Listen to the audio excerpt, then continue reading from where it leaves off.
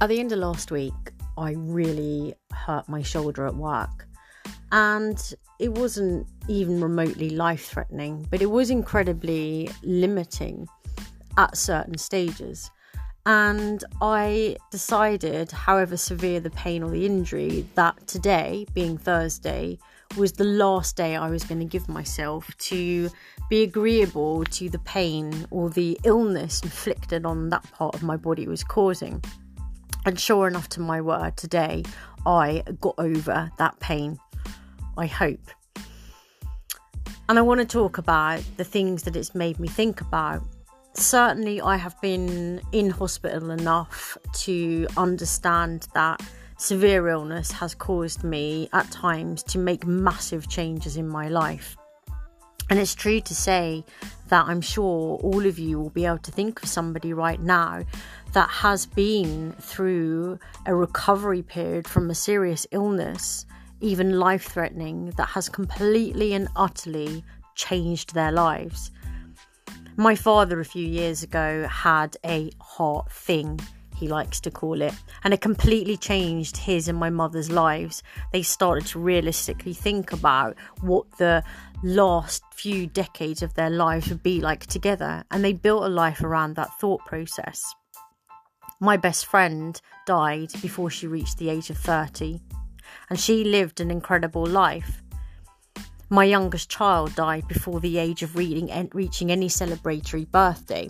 So what I'm about to say is, as ever, a thought process and observations. I'm not suggesting for a minute that illness is most definitely our body's way of telling us that we need to absolutely and utterly change our lives. But here are some thoughts that might make it more interesting. Disease is our body's way of telling us that it is not pleased with something that we are doing, right? Usually pertaining to an ongoing choice that's related to, most often, self-destruction. I can tell you a lot about that, but this is not what it's about. So the illness that I speak of can be ranging from mild in the form of small bouts of sleep deprivation or work burnout, and equally can be severe. One bad habit after another governs our daily routine. Bad sleep, for example, shit food, too much sugar, pent-up emotions, built-up resentment, undealt with emotions, unlived confrontations that can be uncomfortable but are needed for the purpose of standing up for ourselves, and conflict resolution with other people, whether that's at work, within your relationships, or within your family. Over long term, these toxic routines and behavioural preconditions, they develop into chronic illness. And when we go against our bodies for too long, it often shows up as an illness in actuality.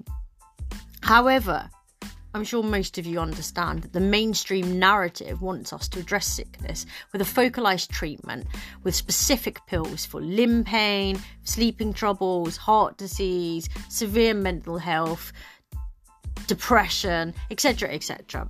In other words, conventional medicine, unlike alternative medicines, does not focus on root causes, seeing the body, mind and soul connection as a complete assessment for health, wellness, and most certainly does not want us to focus on preventative medicine, because no one in the medical industry benefits from us buying more broccoli, do they?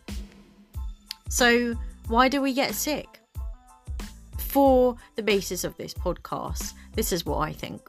Our body is an instrument which expresses all the conditions that are unseen but reside deep within us. For it to manifest externally, it must meet the requirements of being stuffed in, acknowledged and undealt with for too long.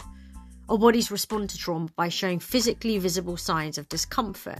Having said that, now is a good time to go ahead and forgive yourself and ourselves for everything that has happened to us, everything that we have done, and everything that is yet to come, because we are learning higher ways of living that are not reduced to getting by, not just getting by, and staying in coping mode forever, sheltered but actually quite unhappy.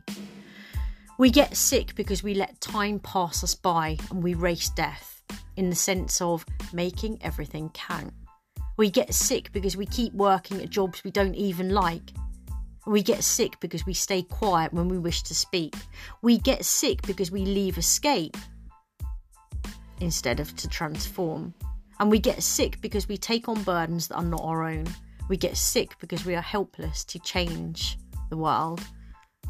We have an emotional channel that perceives everything around us and that our mind can barely comprehend, because emotions in the modern world are either inconveniences that lead to drama that is meant to be discarded quickly, or they're simply not real. Not only that, we are encouraged to inclusively live out our positive emotions, but the shit negative ones attract bad things, right? Causing people to drift away from us and preventing us from accomplishing our goals. That's fucking bullshit. Actually, the glory about emotions is that they hold stories. Anytime that we're triggered emotionally, a voice note starts playing in our heads, maybe in the form of thoughts such as, "You are not good enough. I do not deserve this. I am a shit, horrible person." But oftentimes they trigger full-on memories of trauma. For example, of that time we said this or that, or someone reacted badly to what we said or did, and now they feel ashamed of us or disappointed in us. So sickness is probably the result of stuffing up emotions for too long and never really expressing them, keeping them to ourselves to keep the peace, to shy away from any form of conflict, which is fine. We walk our lives wearing emotional concealer and heart primer, and we wonder why all of a sudden God, life, the universe, whatever you believe in, knocks you down in bed for months with flu or a serious illness or long bouts of sleep deprivation. Even the anger we feel is our sickness, enabling us to finally express that emotion or that change that you really need to make. Being sick teaches us to honour our bodies, to listen to our emotions, to express them, to tell people to leave us the fuck alone, or to learn how to ask for help, to live day to day instead of in this imaginary construct called future or wallowing in over the past. It stops us in our tracks, not because we failed, but because we wanted something desperately different from what we were calling our life. It is the ultimate chance for reset, rebirth. So just like anything, we must surrender to it. Sickness forces us into an involuntary stop in life, like getting our electricity cut off because we couldn't afford to pay the bill.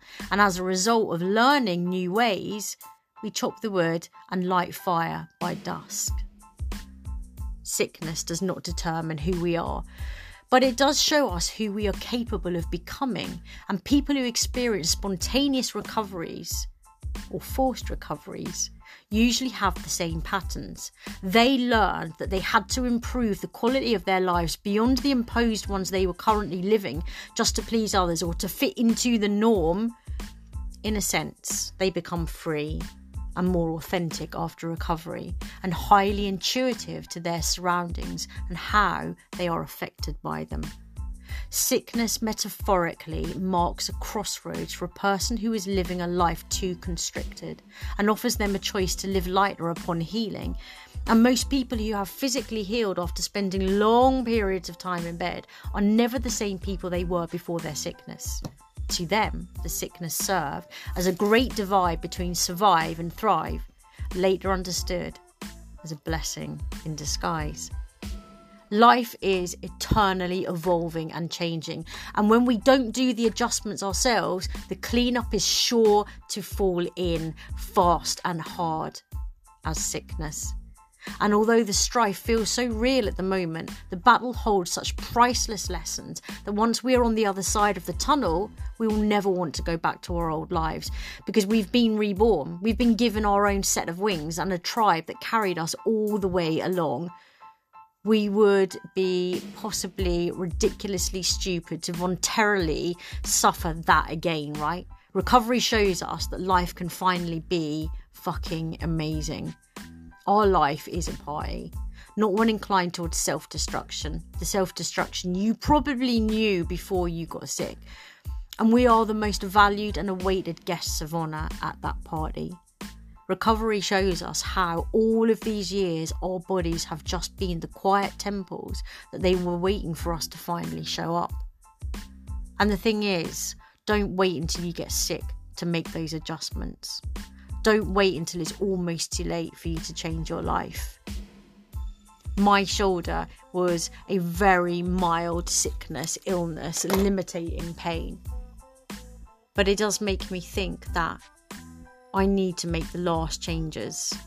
I need to make them now. Maybe you need to do the same while you're well enough to do it.